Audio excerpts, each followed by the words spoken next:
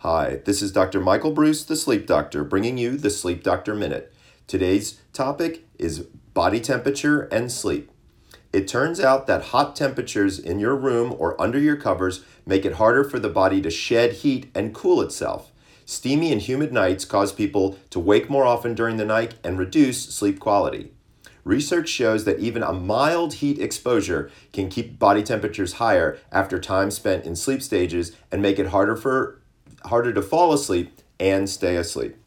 Try to keep your room between 68 and 72 degrees if possible. I know in some of the warmer states out there that might not be so easy during the summer months, but maybe 20 to 25 degrees off the daily high is what you're shooting for.